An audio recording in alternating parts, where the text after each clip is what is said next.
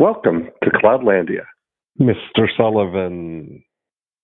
Mr. Jackson. There we are. You've triggered me. I'm now looking for hits on Cloudlandia, so I just sent you one.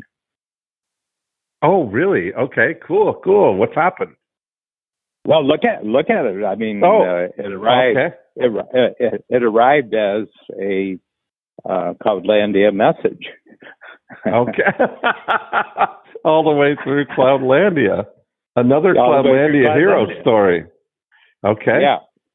Oh, yeah, I like so he's a rapper. He's a rapper, and in the last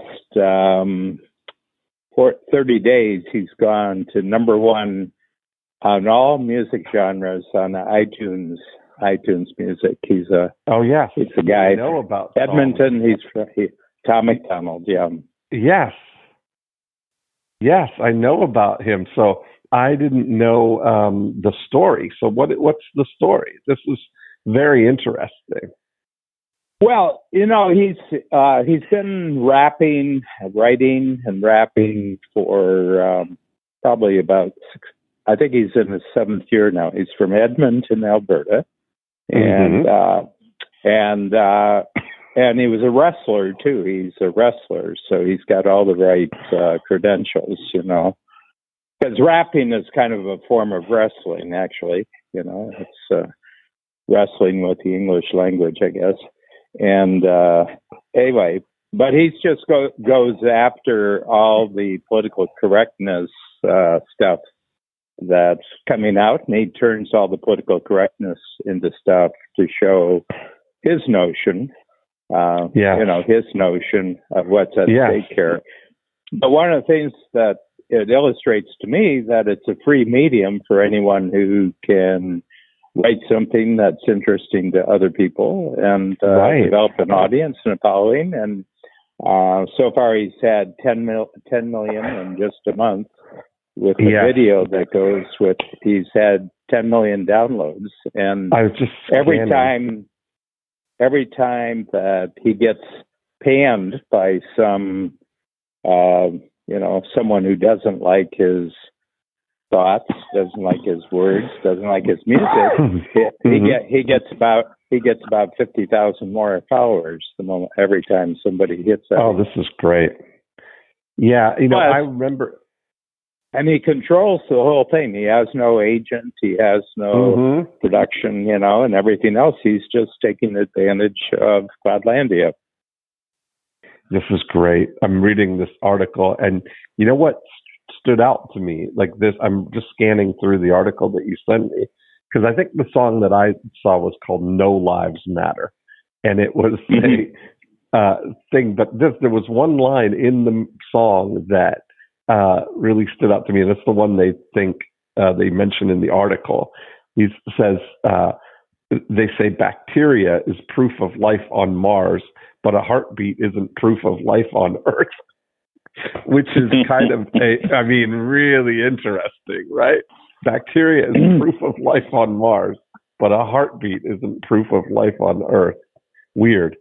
That's an interesting perspective, right? Well, Yeah, but what's really interesting, he's like a really good speechwriter. You like, John Kennedy, JFK, and Ronald Reagan.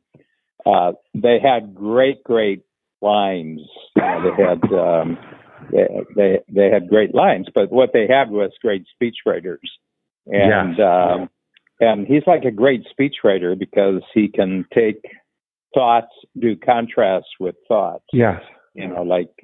So all the top of the political conversation and the cultural conversation in the U.S. He's just pulling out the terms, and then he's putting them to rap music, which is kind of hard for his enemies to go after him, because rap is kind of like can you cancel a rap artist?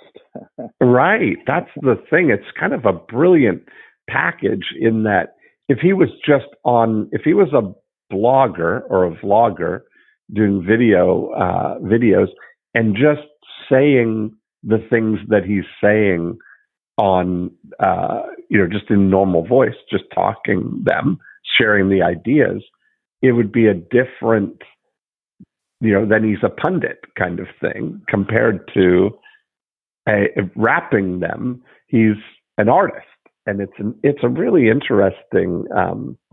Well, the other comparison. thing is that they're sort of the basketball players and rappers. White guys can't do it. They can't jump, and they can't do rap. But and we've had only one who really made it. Eminem is the only one who became famous. Come on now, don't tell Vanilla Ice. Yeah, well, it's not my genre, but okay. Yeah, exactly. Okay. I can tell that you're not a hip hop historian. Okay, you just expanded my knowledge by 100%. So there you go. So, but this guy's got creds, I mean, yeah. You can kind of follow what he's saying, it's got the other thing, it's got kind of a point, every one of his, you use the word blog, these are kind of rap blogs. Yeah, that's right. It's an interesting expression.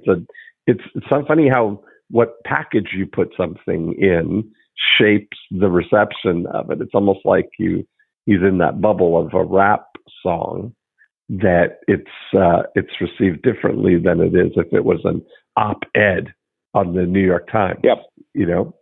That's a really. So everybody who's listening.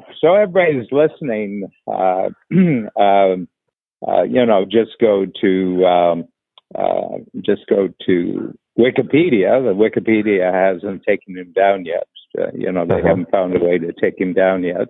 He hasn't been canceled yet. Tom McDonald from Edmonton, Edmonton, Alberta, and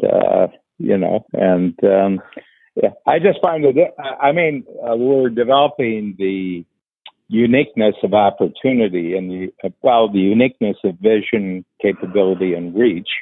That's your formula. And he's got a vision, he's got capability, and he's got reach. Mm-hmm. This is interesting because it's saying, he owns the masters, he writes and performs the music.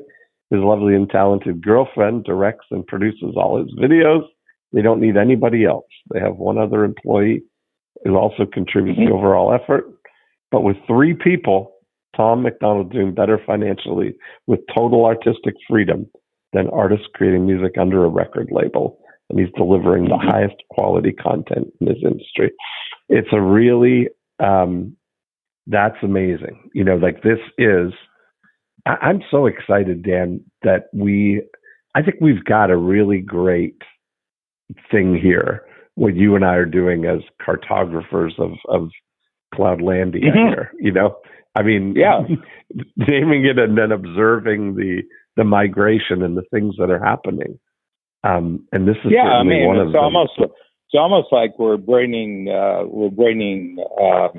tribal superstars back to London to introduce them to the King and Queen of England. Wow, yeah. I mean, really, that's something, isn't it? Right. Look at that. Yeah. Hey, look at this one. You thought the last one was good. Wait till it's like the old Bob Newhart.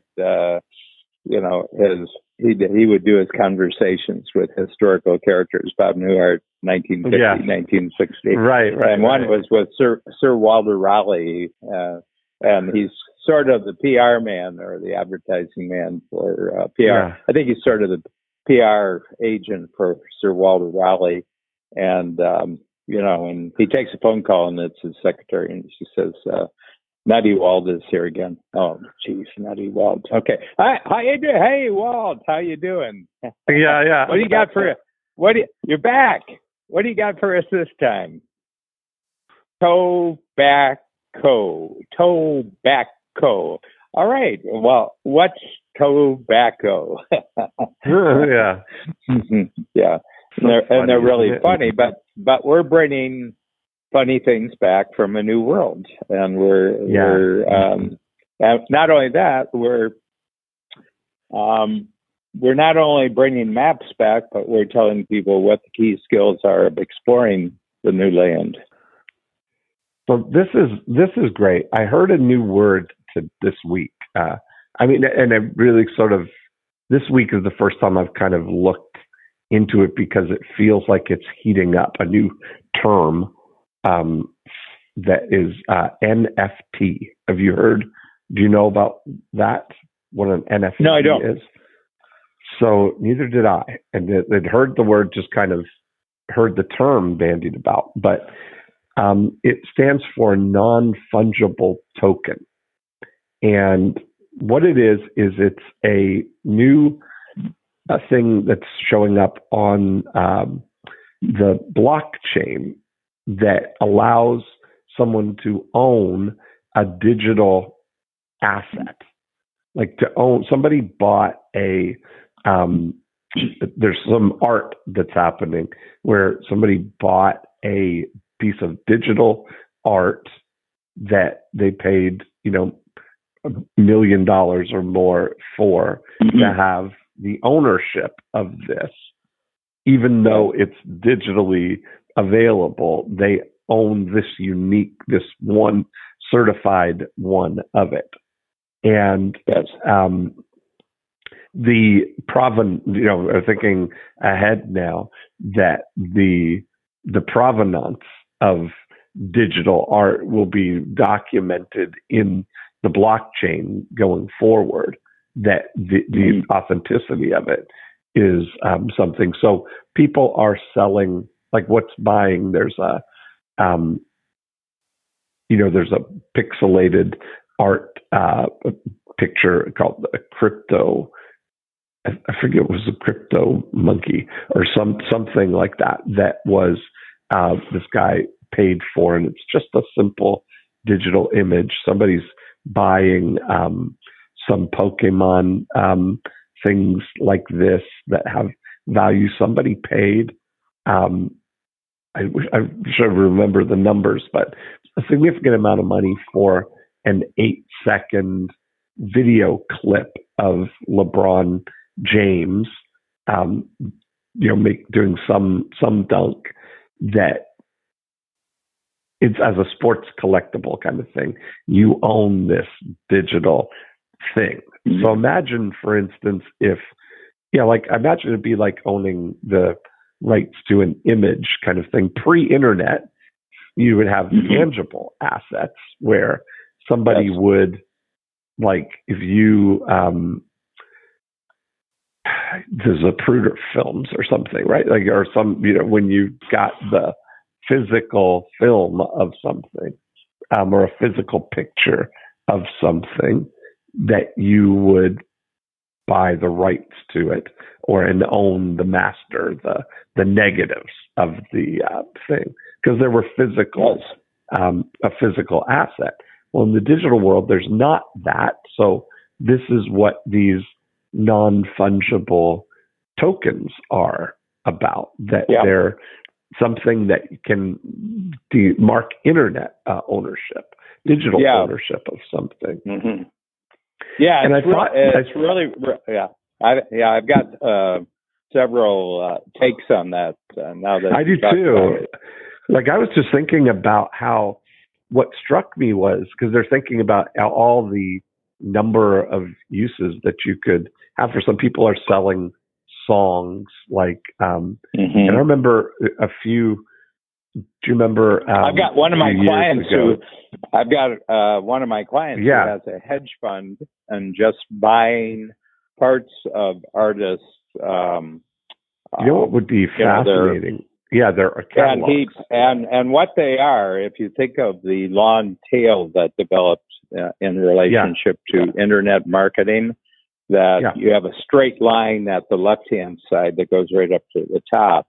And all the great stars are on a straight line. In other words, if they bring out something, they immediately have 2 million, 3 million people. And then there's this curve that goes down to nothing.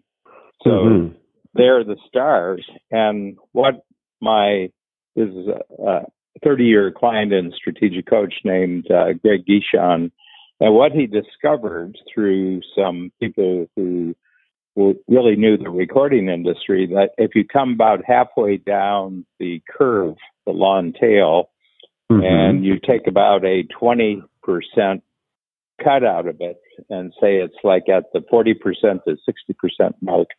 They discovered that there's artists and musicians who write things that in the first year they'll sell 10,000. They'll sell 10,000 songs. Okay. Which doesn't make them a star. Stars sell millions. Yeah. But in their fifth year and every other year, they still sell 10,000 songs. So they're like they're like a cow. Yeah. They're a self-milking cow, and every year they get 10,000 gallons out of this. So they don't purchase all of this; they just purchase part of it. He's got a mutual fund that he's put together, and he's got about 30 or 40 of these 20 to 40% artists, and it gives them instant. First of all, they get cash flow right off the bat. There's a purchase price, and then because it's in this fund, it's propelling their sales going forward, and then they get whatever royalties they were getting before, but so it's not total ownership, it's just part of ownership. Right. And so what it means is that things in the digital world are valuable, but you've got two problems. How do you trust that it's real? And the second thing is, how do you protect it against getting stolen by someone else? And what you're talking with fungible non-fungible tokens. And what fungible means, it's not a currency of exchange. Okay. Right. So the U.S. dollar is the number one currency in the world, and everybody has strange notions about this. And they said, well, it's not going to be forever. And I said, well, it will be forever if everybody uses it. Okay. And, so if you say, well, the Chinese will have a currency that's more powerful than the Americans. And I said, well, just do a test. Go around the world to 10,000 different people and say, we'll give you $10,000 in American currency or $10,000 worth of Chinese currency. Which one would you take? And I don't know anyone who would take the Chinese currency. And that's why the U.S. currency is more fungible. Okay, so what you're saying is that digital things now can become as secure in knowing that they're real and who the owner is as physical things, because they have blockchain on diamonds now, the provenance of diamonds.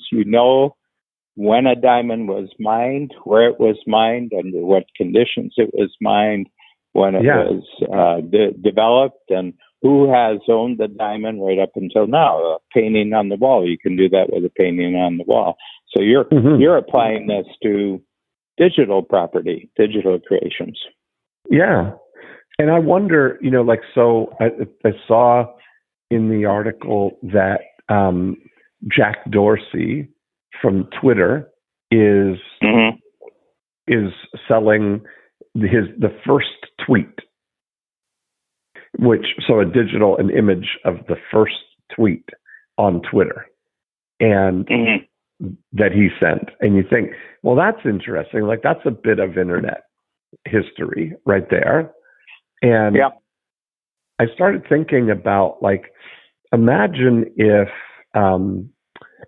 Taylor Swift is who came to my mind because I'd seen another article about her, but imagine if Taylor Swift sold the digital an NFT of the image of the lyrics that she wrote in her journal for a song, the first time, the first words that she had about this song.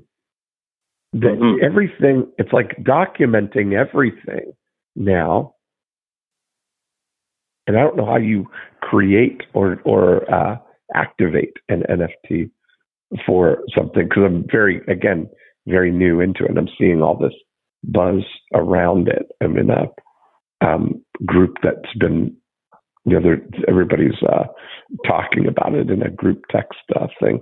I haven't had a chance to really look through all the things, but I wanted to see if you had heard about it. Well, I'll give you an example of this that goes back almost 100 years, and this is the first. This is actually the first ad that was ever on radio, and this happened at 5:15 on Monday, August 28th, 1922.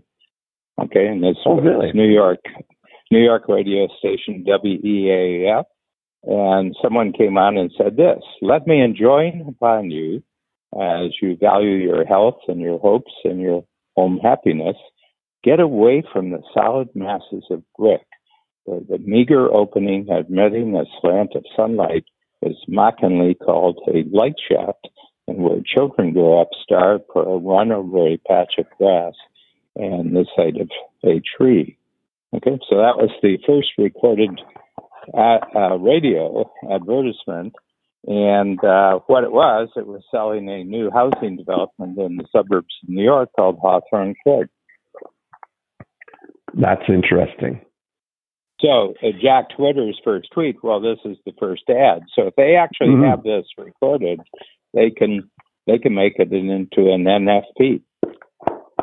That's an interesting. It's funny, like I look at those things, like you're looking great moments in Cloudlandia. Documenting the things that. So lots of. I think this is really going to go. If we had recorded, if we had recorded our first discussion at Le Select Bistro at lunchtime, then I brought up the idea of procrastination being valuable, and then you saying, well, let's create a podcast and we'll call it The Joy of Procrastination. And I said, how can we do that? And I said, we can do it tomorrow. And I said, okay, let's do it tomorrow. And that was recorded, and there you go. Could you imagine if that was the thing? It's a really interesting way of thinking about documenting. Like, imagine artists who are creating songs or out there the first time they demo a song. Imagine, if I don't know how that. I've got to get the rest of what the thing is, because I wonder if you could take this digital asset, but imagine if Taylor Swift played the song into her iPhone or whatever, like she normally does, to get a demo of it or to just record the idea of it. Imagine, without knowing that that's going to be a hit song.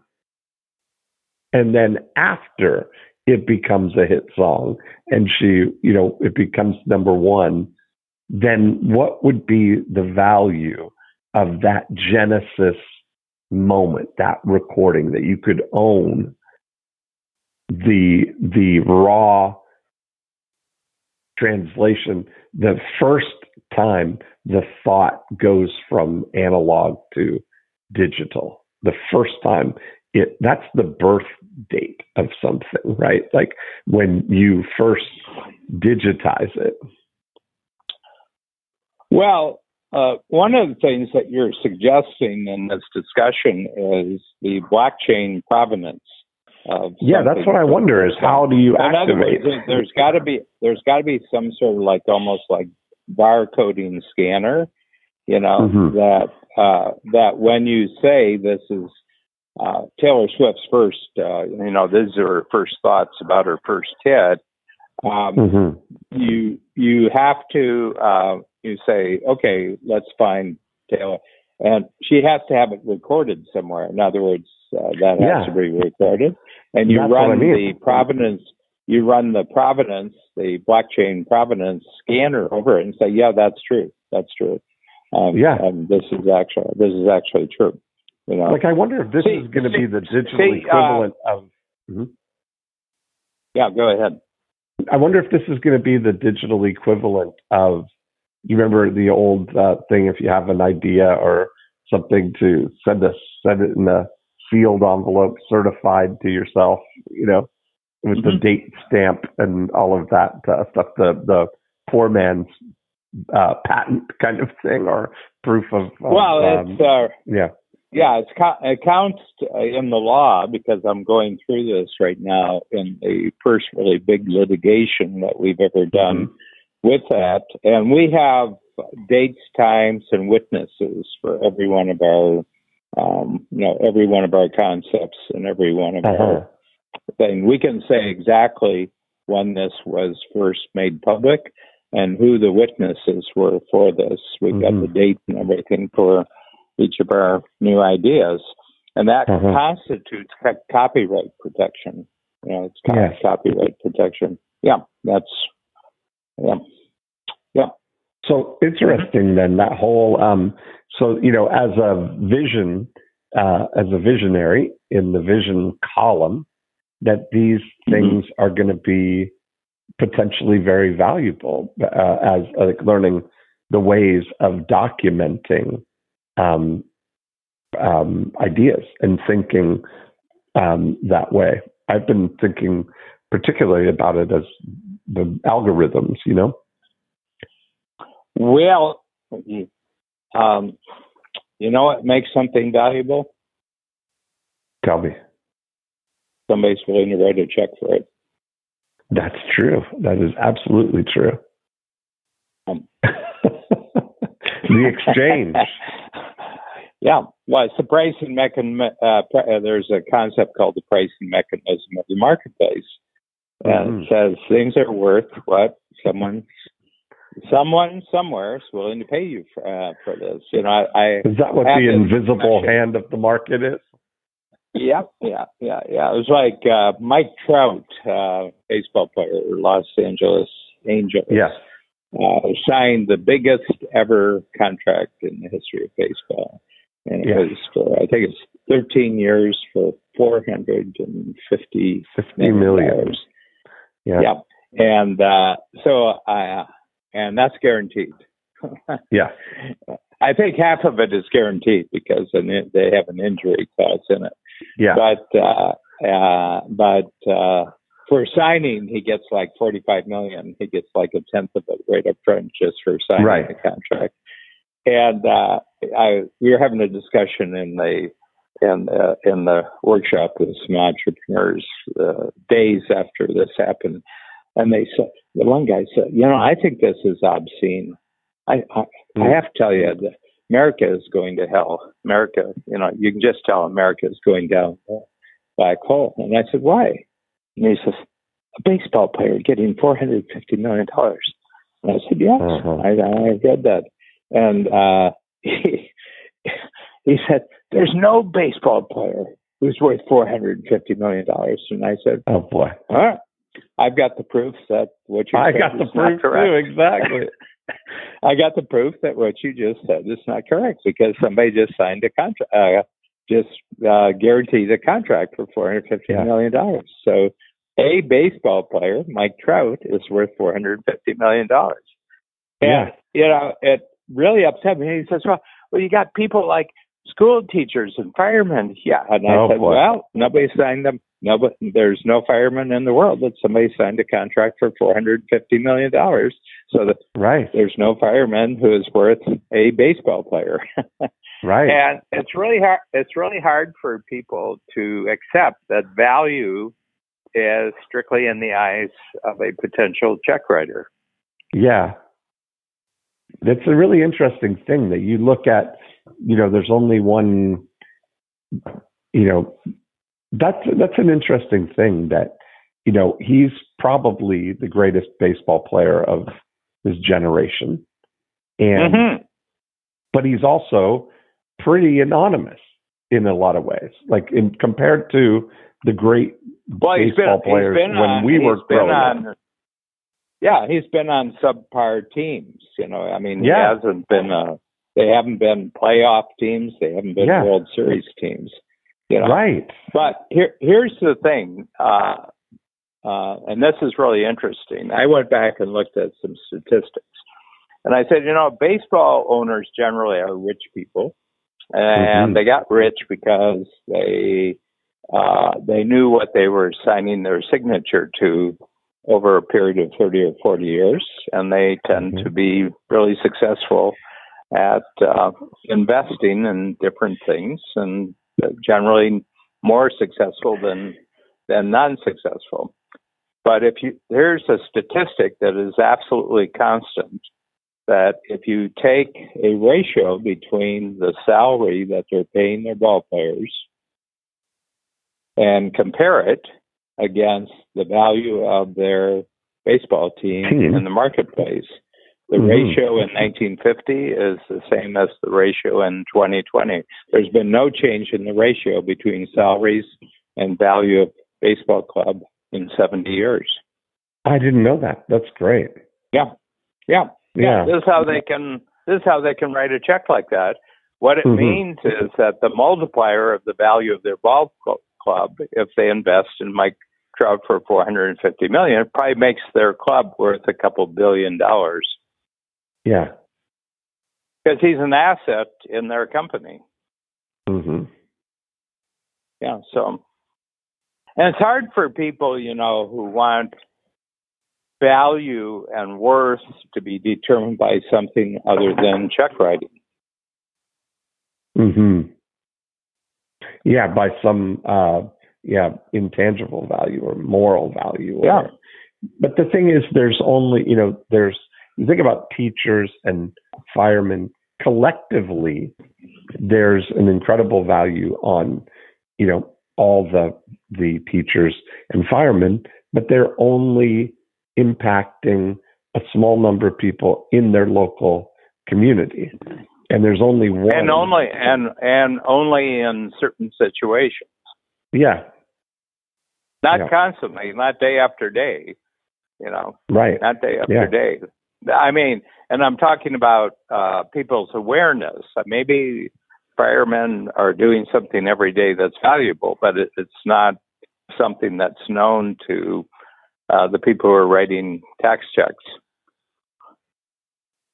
I mean, it's interesting if you think about the category of education, and you take who would be the equivalent at the top of the game in education, then I bet there are education entrepreneurs that are making a lot of money. Yeah.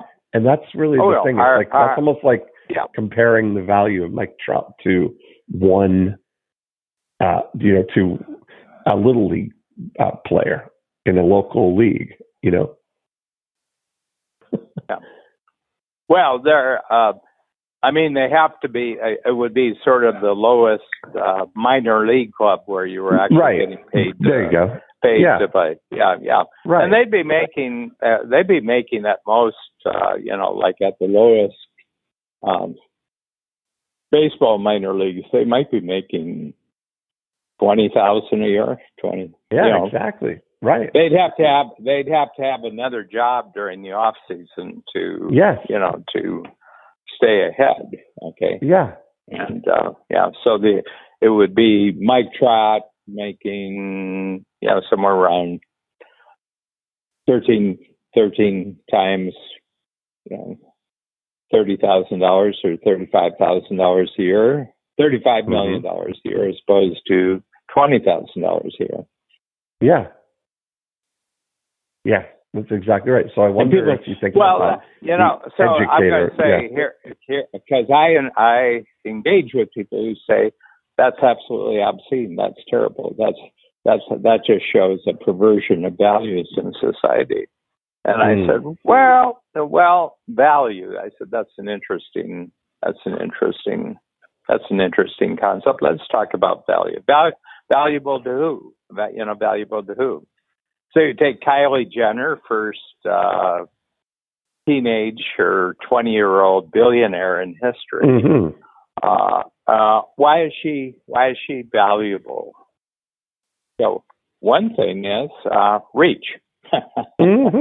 That's exactly right. You can't hide that. Capability. Vision. So you've introduced a whole new counting system or measurement system into human affairs for Cloudlandia. The value of somebody in Cloudlandia is a combination of V plus C, or is it, what is it? V plus C times R. V right? plus C multiplied by reach. Yeah. Yeah, that's the new algorithm for if you're. So we started this episode of Welcome to Cloudlandia with a report on a rap singer who is now rated #1 of all music genres on iTunes. #1 music, 10 million downloads of a video in the last 30 days. He's got vision, he's got C times reach. Yes. That's amazing, right? That's the thing. He tapped into the Apple, the reach. And you look at those Apple, you look at those reach platforms, like anybody can, this is what's so amazing about it, is that there's never, Cloudlandia welcomes visionaries. That's really the place. That's the message. If we could send the message out to all visionaries that Cloudlandia is a welcoming place. Free land. I'm going to rewatch. I'm going to rewatch the Coming to America or whatever the one with Tom Cruise. Yeah. Well, what was it called? First of all, it's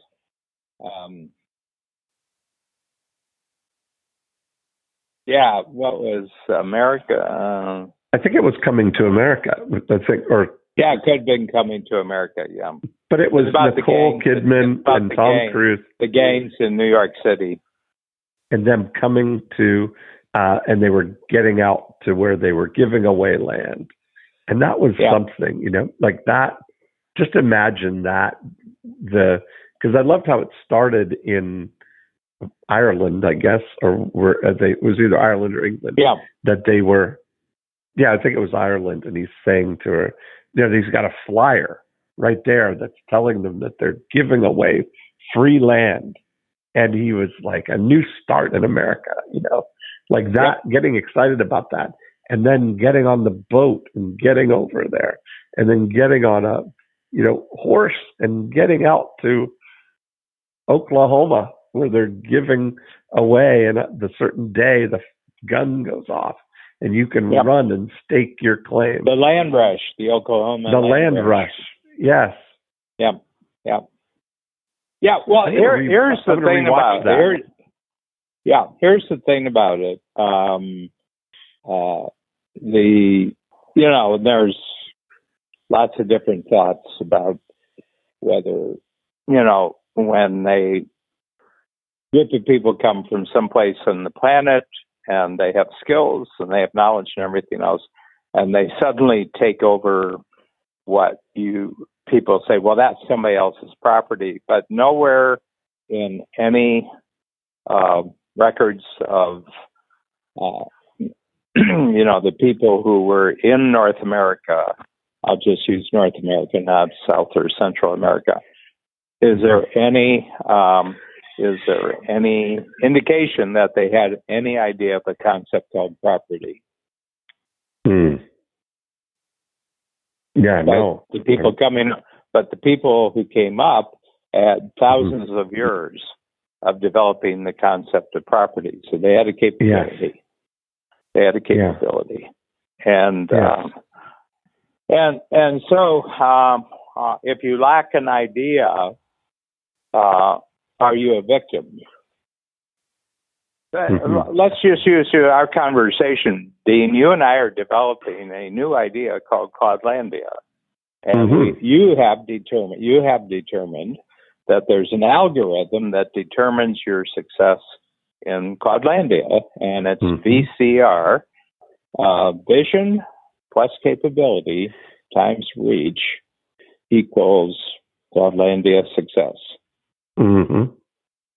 Now, if you don't know there's a thing called Cloudlandia, and you don't know the algorithm called VCR, and you feel yourself being left out and left behind, are you a victim?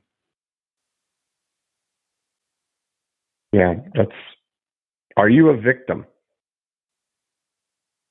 Yeah, because say this isn't fair. These people are using something that's not even real, like Cloudlandia. It's not even real. Where is it? I can't see it. I can't touch it. I can't feel it. And I said, oh, new kind of reality.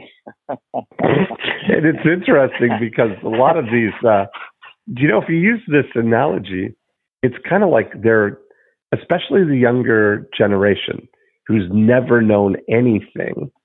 Imagine if we were, land-based, mainland, which we are, we're mainland-based most of our lives. And then circa the turn of the century, or the millennium, in 2000, we slowly started making our way into this digital world that, kids that were born after 2006, when the iPad and all of those, the digital app world was built in there, they have no frame of reference for an analog life. They're surrounded. So it'd be like asking a fish about how do you like the water? And they'll be, what's water? And that's like these kids are surrounded. They're surrounded in Cloudlandia. They live in Cloudlandia. Well, there's what I call the immigrant, the immigrant structure, that immigrants from another place, when they come to a new place, have an incredibly greater appreciation of the new place than people who are born there. Yes. I mean, you and I have a greater appreciation of Cloudlandia than kids who were born in Cloudlandia. And the reason is we know the difference between another world and this world. Mm-hmm. That's exactly my point, that they don't have any frame of reference. And that's where it's, so they're figuring it out. They realize there's nothing new to them, that, hey, I don't have to get a warehouse and make stuff. I can drop ship things. And kids are making hundreds of thousands of dollars drop shipping. They're finding, they're looking online, they're reading the charts and seeing that, hey, this is a popular product. Then they go over to Alibaba and they find, hey, I can buy a boatload of those and bring them over and ship them through Amazon and make a margin on those. Yeah, it's very interesting. One of our pre-zone clients, Stephen Poulter, he's got a son who I think is now about 13 or 14. Yeah. And for at least 4 years, he's been doing exactly what you just said.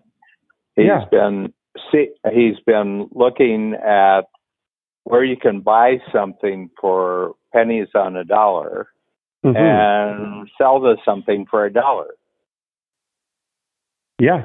In other words, you find it somewhere else in the world for pennies on the dollar, have it shipped over here, and get it, and then fulfill an order where it's $1. It costs you 7 cents, but it costs, and somebody will pay you $1 for something that costs you 7 cents. That's good. That's good business. And the other thing he's figured out, that any topic that his teachers teach him in school, that if he goes home and looks it up on YouTube and watches 5 hours of YouTube films, he knows more than his teacher. Yes. Yeah. One Wikipedia page, and Yeah, and he said, Dad, why should I ever have a job, and why should I ever go to a school? I figured out the whole system. Yes. Smart.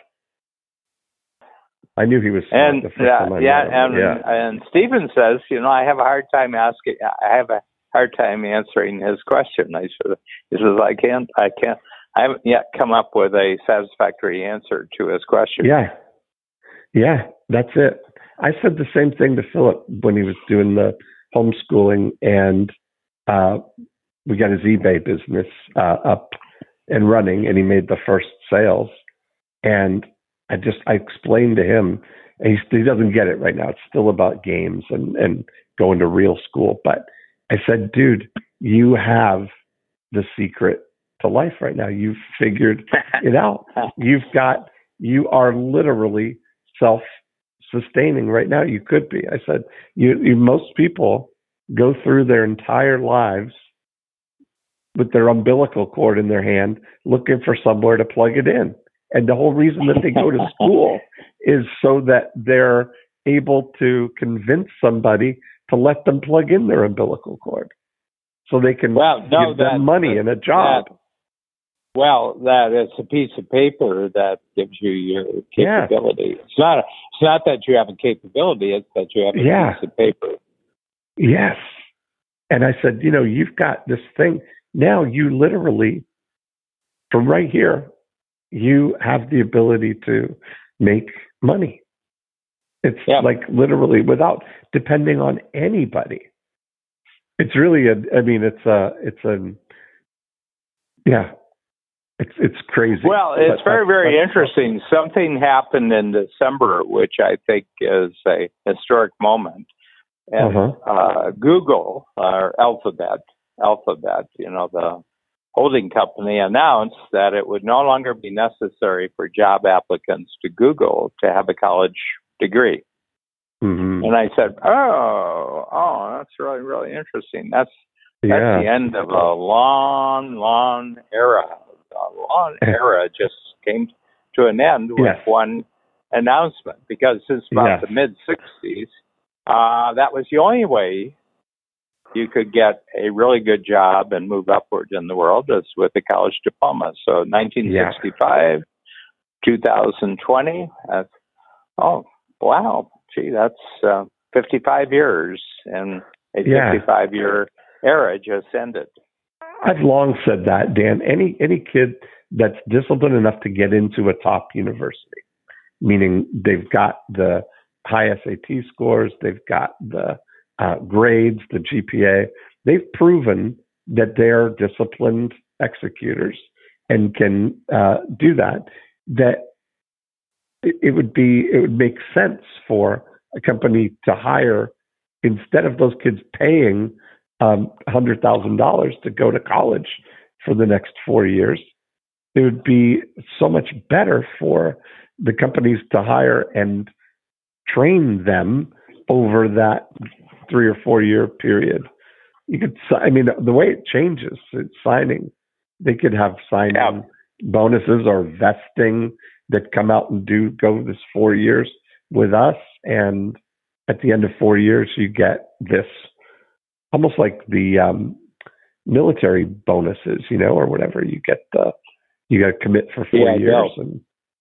Yeah. Well, imagine if you could do that. Imagine a company, like, as the workforce is getting more and more competitive, and it's not like they're learning in university the actual things that they're going to be applying on the job anyway.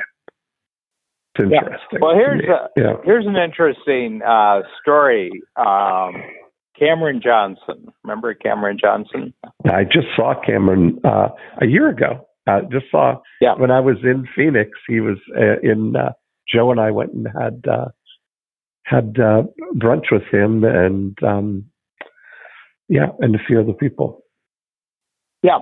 So anyway, he's 14 years old. I don't know, Cameron might be 30 now, but he's 14 years old, and he's the number one seller of Beanie Babies on the internet. Right. And this goes back. This is the 1990s.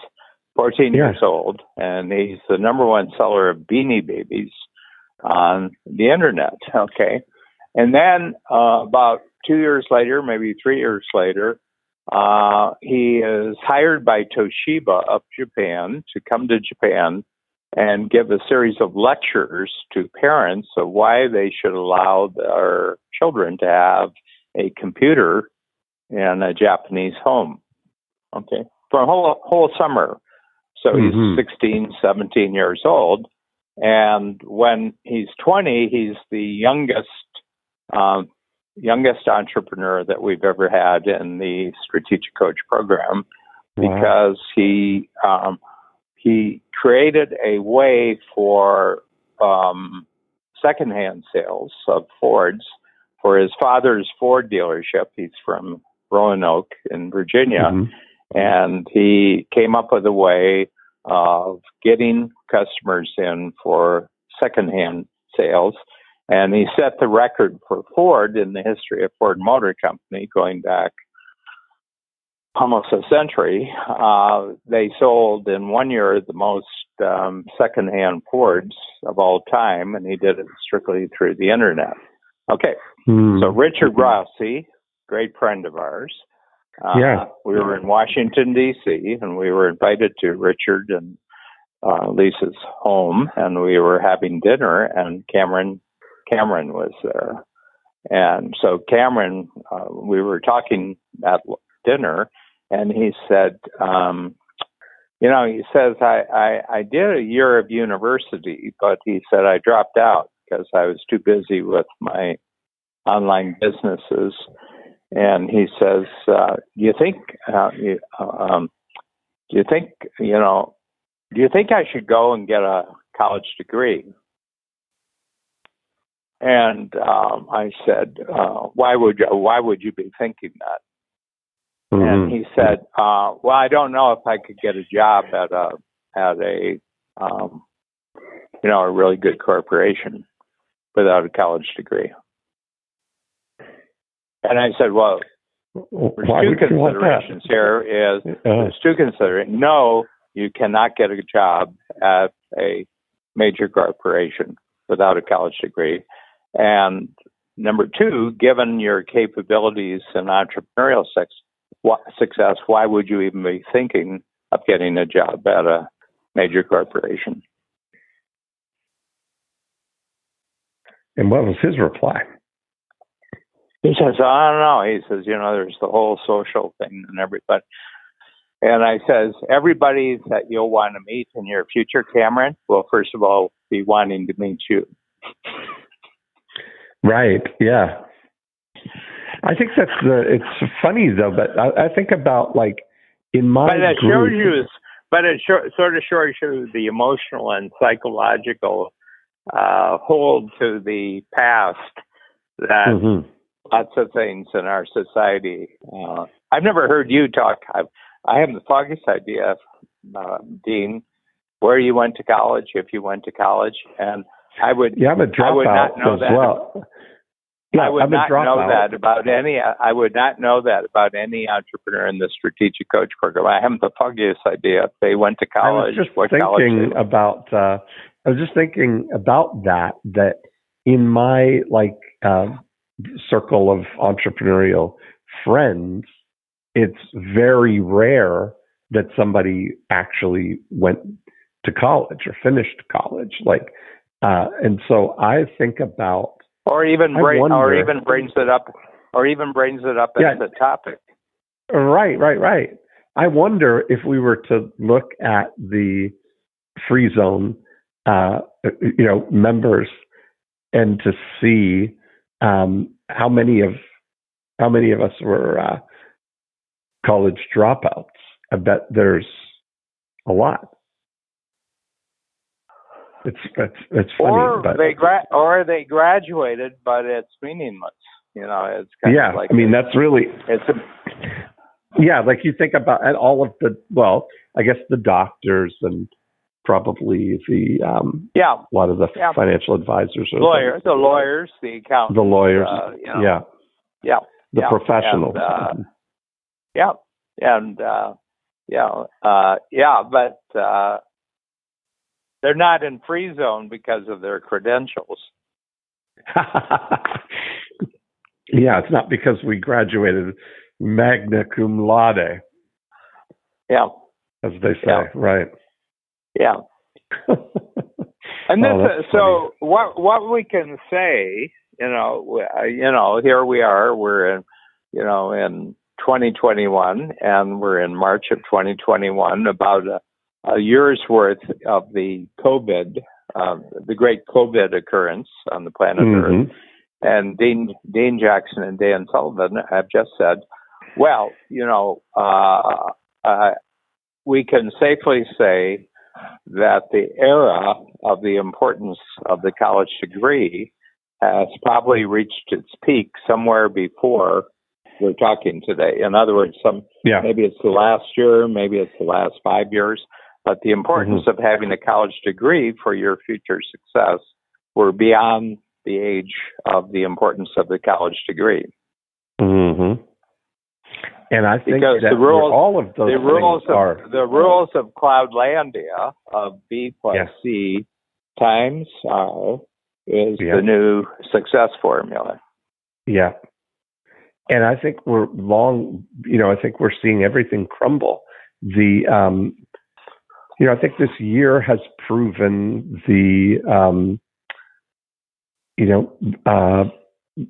geography is less, mainland geography is less important in Cloudlandia. It really doesn't have any play.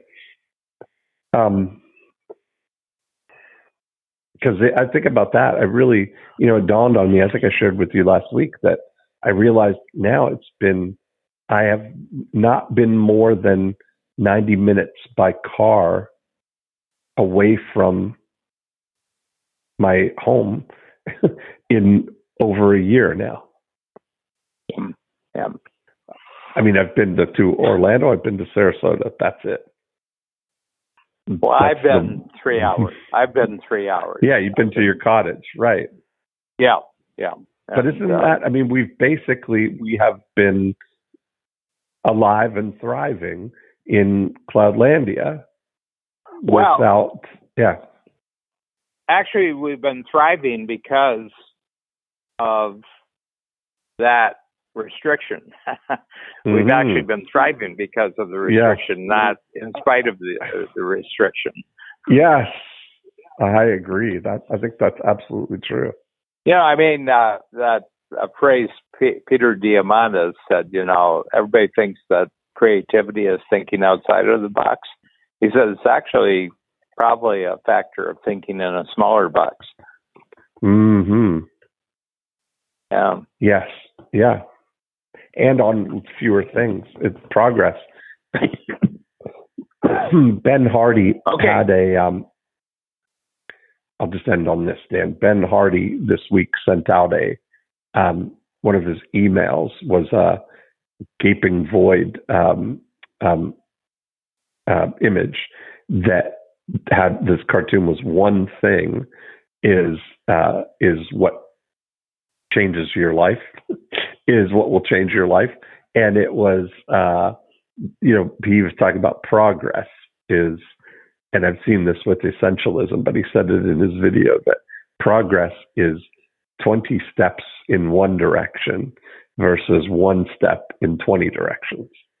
Yeah. That's an interesting, that's part of that creativity. Well, do you remember the movie City Slickers with Billy Crystal?